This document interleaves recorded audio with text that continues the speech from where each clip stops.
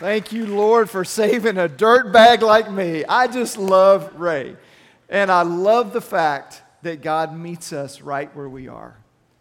I love the fact that He takes us in our sin and in our brokenness, and He transforms us. He saves us. And maybe some of you find yourself there today. You find yourself in a similar position. Maybe you have once thought that Christianity is, just for people that have it all together. These are the people that, comb their hair and brush their teeth every morning and, just kind of have it all put together. That's who Christianity is for.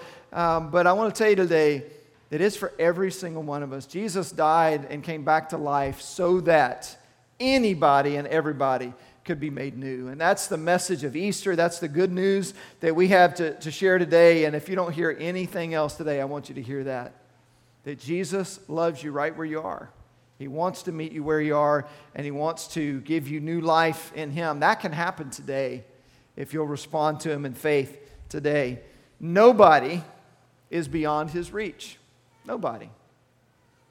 Maybe some of you can relate to a story like Ray. Maybe for some of you, you're like, hey, you don't know what I've been through. That's child's play, what he was dealing with. Maybe for others, you might see a story like that and you think, that's great, that God takes people that are really messed up and changes them, and that's wonderful, but that's not my story, and I've kind of always walked a straight and narrow, and maybe your thought is more of, well, I've just always been pretty good.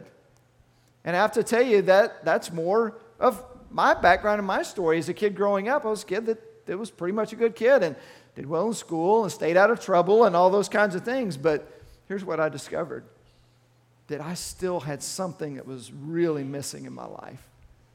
And it wasn't until I came to know Christ that I realized that Jesus was what was missing.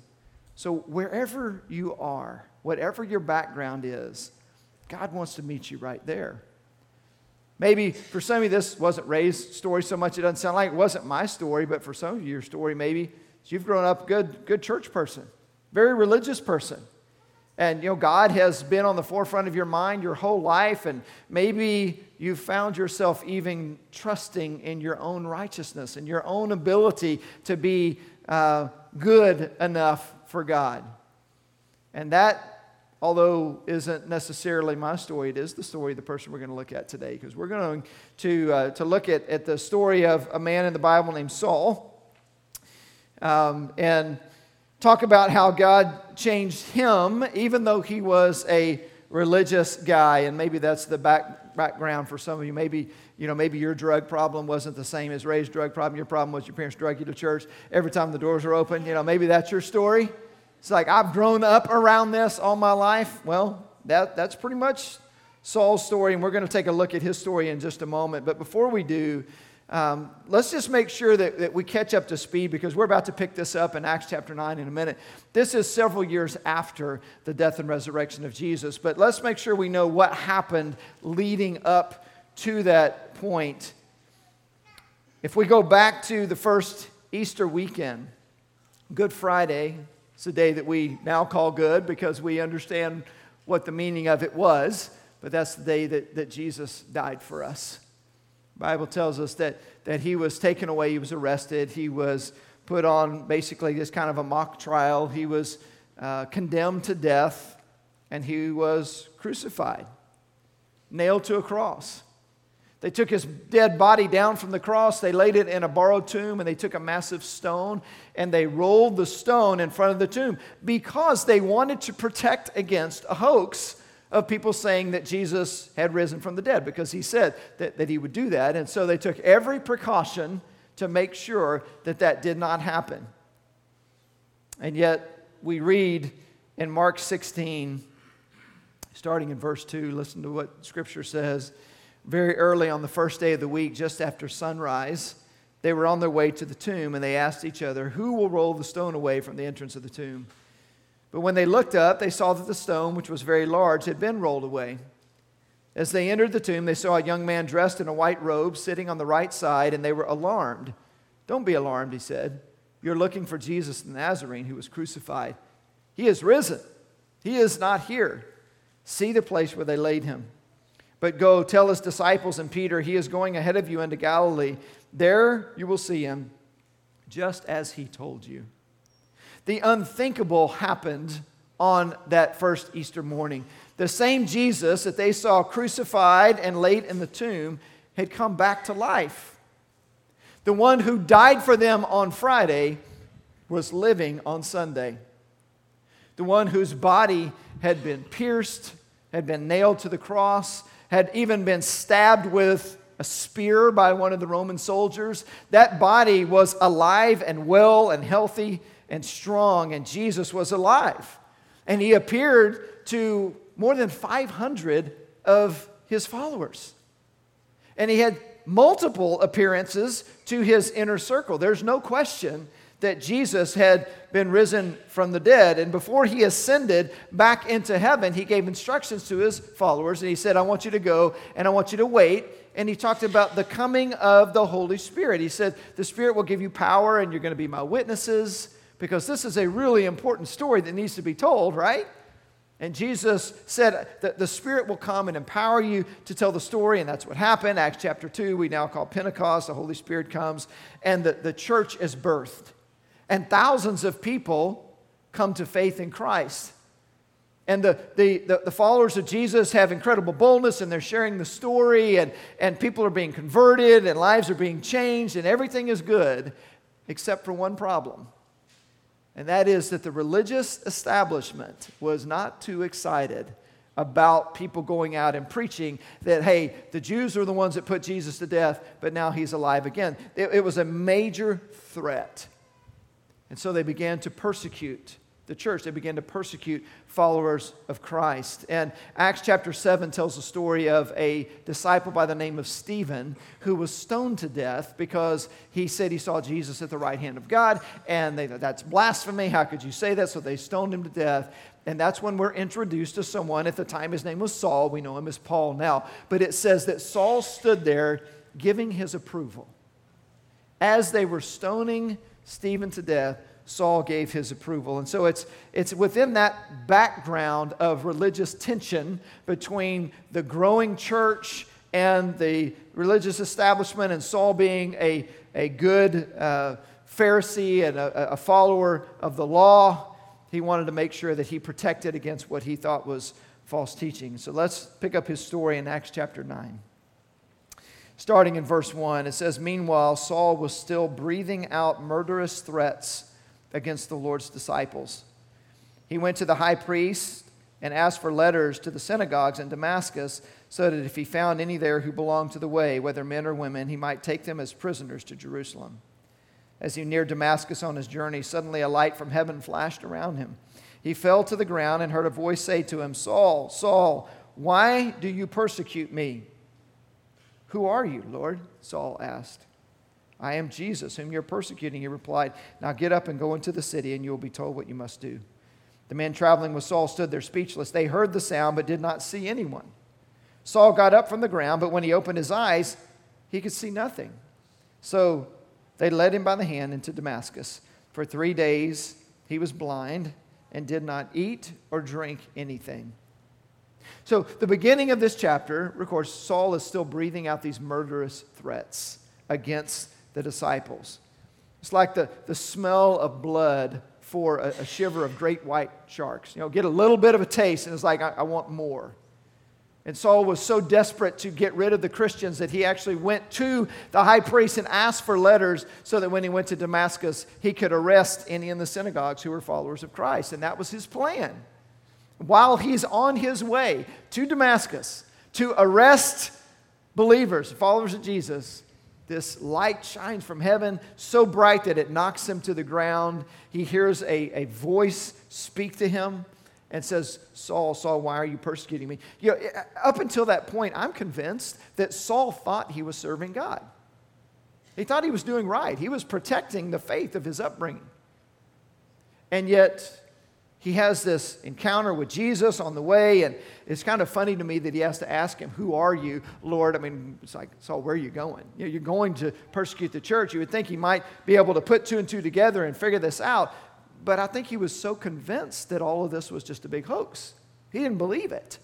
He didn't believe that Jesus was who everyone said he was until He had his personal encounter with him. And not only does he see a light from heaven, not only does he hear voices and others with him, same thing. They experienced the same thing. But it says that when he got up that he couldn't see.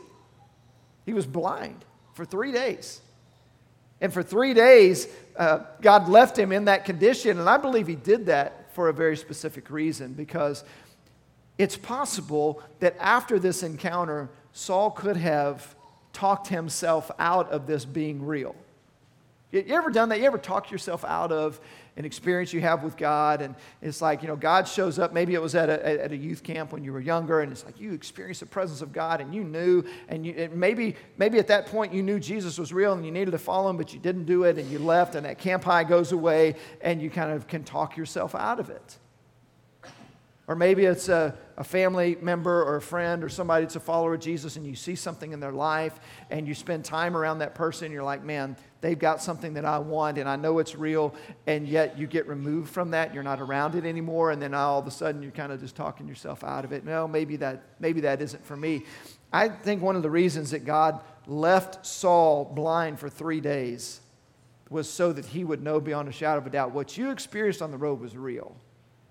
And it really was Jesus speaking to him, and this is important, and you need to deal with it.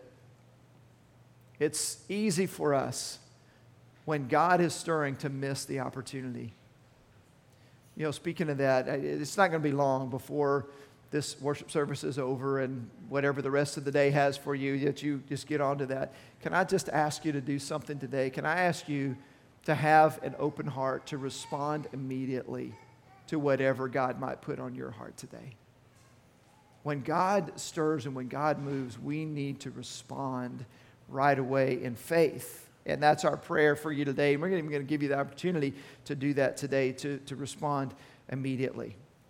One of the reasons that Saul didn't miss it, in addition to all that happened, God sent him somebody named Ananias, which we didn't read the rest of this, but it's really quite funny if you read it, because God says, I want you to go to Saul, and he gives him instructions about him. And Ananias is terrified, like all the Christians are, because they've heard of Saul, they know he's persecuting the church, and he wants nothing to do with him. But the funny part is, Ananias begins to explain to God who Saul is. As if God's going to say, oh, you don't say, I had no idea. Okay. Of course he knows who he is, and he calls him. It's very, very interesting. Listen to what God says if you skip ahead to verse 15. Listen to what he says. But the Lord said to Ananias, he's heard all of his excuses, but he just says to him, go. Stop arguing with me and just go. This man is my chosen instrument to proclaim my name to the Gentiles and their kings and the people of Israel. He is my chosen instrument, so you just need to go and do it. The point that he's making, and this is really the point for today, and that is that Jesus can change anybody. That's the point. Jesus can change anybody. No matter who you are, no matter what your background is, whether you are somebody that seems to have it all together or not, or maybe you're somebody like Saul who is very religious, you're somebody like Ray that's, gone down a path that's very far from God. Whatever your story is, God can change anybody. And he takes this person, Saul, who hated the church and persecuted the church and wanted to put Christians to death, and he turns him into the greatest preacher and missionary and the one that writes about half of our New Testament. I mean, that's mind-blowing, right? That God changes people to that degree. So if you ever find yourself in a position where you're like, God may work through other people, but God's certainly not going to work through somebody like me, you better be careful, because God seems to really enjoy working through some of the most unlikely people. And I think he does that so that it's really clear that he gets the credit for that. Saul was changed. I'm sure that he could have come up with a lot of excuses and a lot of reasons why he had a lot to lose, right? Leaving everything that he knew in order to become a follower of Jesus. And there are so many reasons today that you could give for not following Christ. I'm just not sure that I'm ready yet. I don't know that I can live my life the way a Christian should. I don't know if I really want to turn away from my sin. What will other people think about me? Will I turn into some kind of religious zealot? Will God tell me to move to the jungles of Amazon and become a missionary to some remote tribe that will kill me and eat me? I mean, we can come up with all kinds of crazy responses, right? It's like these are all the reasons why. this isn't for me, or I can't make a decision to follow Jesus. Let me just give you 2 reasons why you should. First, our sin separates us from God, and there's nothing we can do about it on our own. Guys, this is powerful. On our own, there is nothing we can do to make ourselves right with God. Saul, that was true for him, even as a religious person. That's true for those that have no thought of God. It's true for those that seem to have it all together and seem to be going down the right path. All of us are sinful. And our sin separates us from God. That's why Jesus had to die on the cross for us. It took the shedding of his blood for us to cover our sins.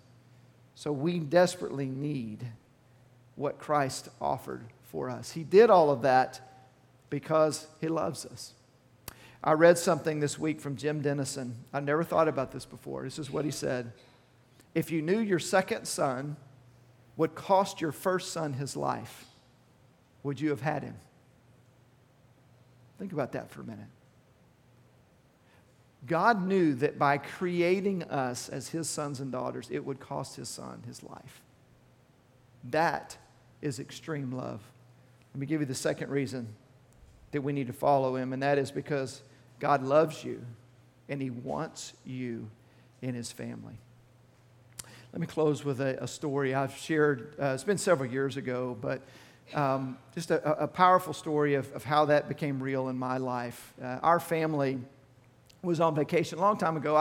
I think our youngest daughter, Autumn, was probably around 10, 12, somewhere in that age range. And we went with the whole family to Galveston. My wife Sean's dad has a place there just right down the corner from Stewart Beach, if you know Stewart Beach. And we were at the beach, and the whole family was there, got all set up, and we're out in the water, playing in the water. We come back out of the water, and most of us went back to the place where our chairs and our stuff was, and we sat down. But Autumn stayed at the water's edge.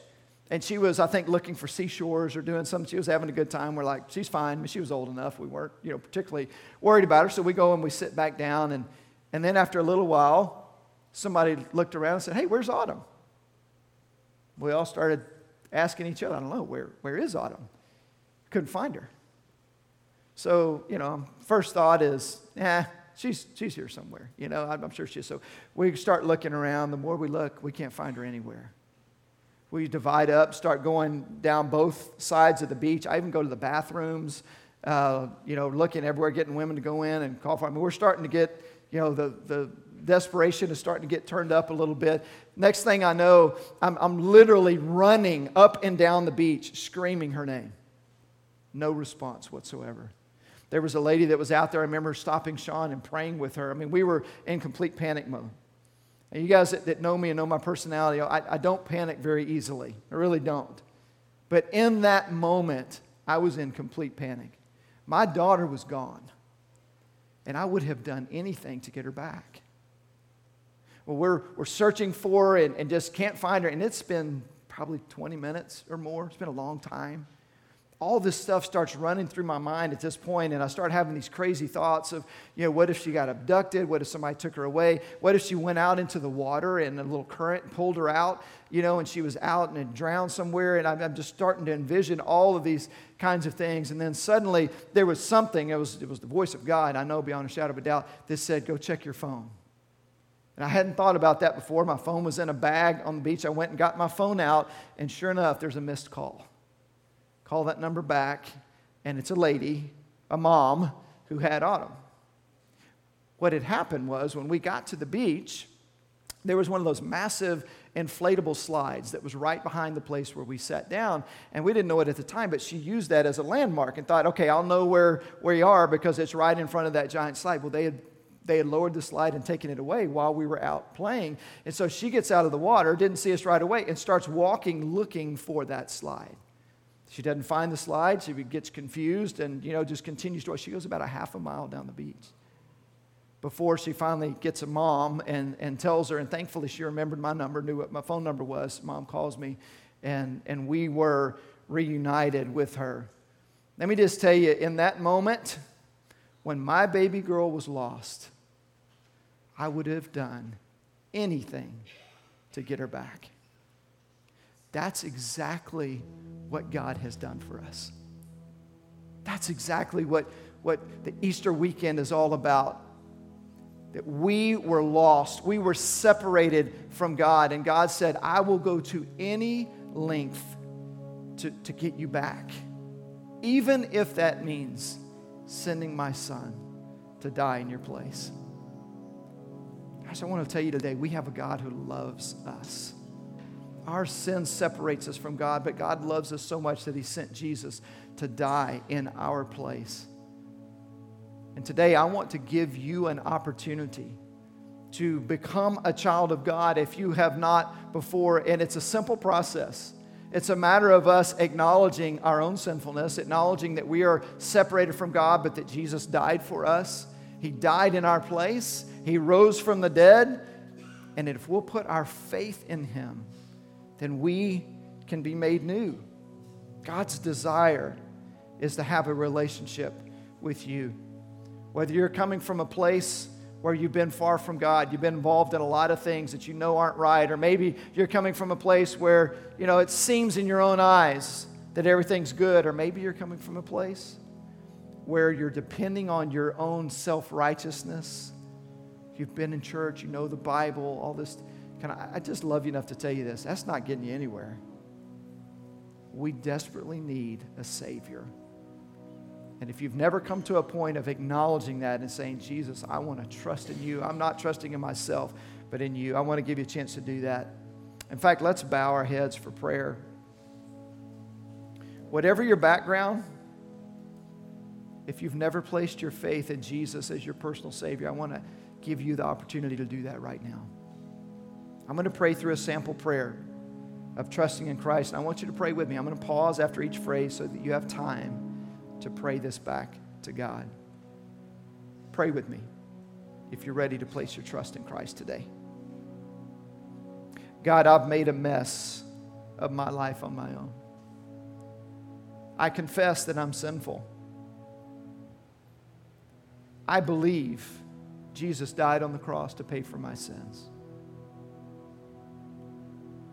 I believe He rose from the dead and is alive today. Right now, I turn from my sins and put my full trust in Christ. Jesus, I receive you as my Savior and Lord. Thank you for saving me. In your name I pray. I want you to continue with your heads bowed and eyes closed in a spirit of prayer for just a moment. And if you prayed that prayer with me and you trusted in Christ for the first time, I want you to do something bold. I just want you to lift your hand up there. Just lift it up. Nobody else is looking around. But I want to know if you prayed that prayer, trusting in Christ, would you just lift your hand and leave it up to say, this is my decision today to trust in Jesus. Thank you, guys. You can put your hands down. The rest of you, go ahead and look up with me now. I want to encourage you today to take a really bold step in your faith. And that is that we have an opportunity to participate in believers' baptism right now, like now. We're just going to do that. We've never done this before, but just right here on the spot, we're going to say, if you have either made a decision to trust in Christ today, or you have trusted in Christ previously, but there's not been a time where you have followed through in believers' baptism. Maybe you're baptized as an infant or whatever the case may be, but as a follower of Christ, there's not been a time where you said, I have publicly acknowledged that I am a Christ follower through baptism. I want to encourage you to do that today. Again, lots of reasons why this might not be a good idea. Lots of reasons, lots of excuses you come up with, I know. Maybe you came totally unprepared for this today, but I want to tell you, we didn't. We're ready. We have what you need. We have change of clothes. We've got towels. We've got hair dryers. We've got combs. We even have deodorant so you don't have to stink when you go to Easter brunch or lunch or whatever. We're ready, okay? We are ready for you. We have everything that you need today in order for you to take that step just right here and right now to say, I am going to acknowledge Christ through believers' baptism. I just want to encourage you not to let the excuses get in your way today and to take that bold step, because the bottom line to me is this: Jesus died for us publicly. He calls us to follow Him publicly, and that should trump any of the excuses that we can come up with, is that we want to be faithful to follow in Christ. So here's how this is going to work. In just a moment, I'm going to pray for us, and our worship team's going to come, and they're going to lead us through just a really powerful song. There's a video with it, really just a powerful time. I'm going to ask you, while they are leading us through this time of worship, to stay seated unless you desire to be baptized today. If you want to be baptized, I'm just going to ask you to just go ahead and stand up. And somebody will come get you and just walk you right outside these doors and get you with someone. They can get you a change of clothes and instructions and what to do. And then we'll baptize here at the end of the service for anybody that's ready to do that today. But again, as we go through this next period of time, just remain seated unless you are ready to be baptized today. Let me encourage you with this too, just kind of a specifics of how we plan to do that. For those that are adults, obviously just your decision to make. For those that are younger, if you're under 18, we really want your parents involved in this. Okay, so this is something that if you're under 18, I know it's still your decision to make, but we want your parents' consent on that. So if that's your desire, y'all need to talk about that real quick and be on the same page. If you need to wait, and we'll do this at another time we can.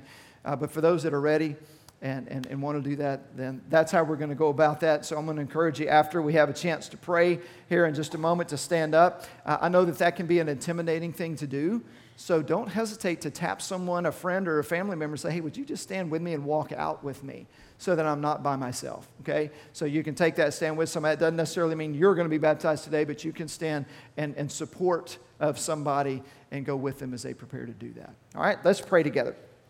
Lord, thank you so much for your work in our lives today and how just how we see you working. Lord, we're thankful that you are so good and you are so faithful always. Lord, today I pray for boldness.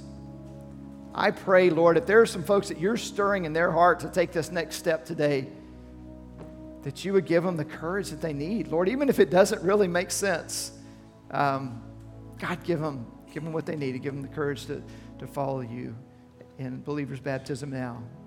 And Lord, thank you for what you've done for us. We love you. In Jesus' name we pray. Amen.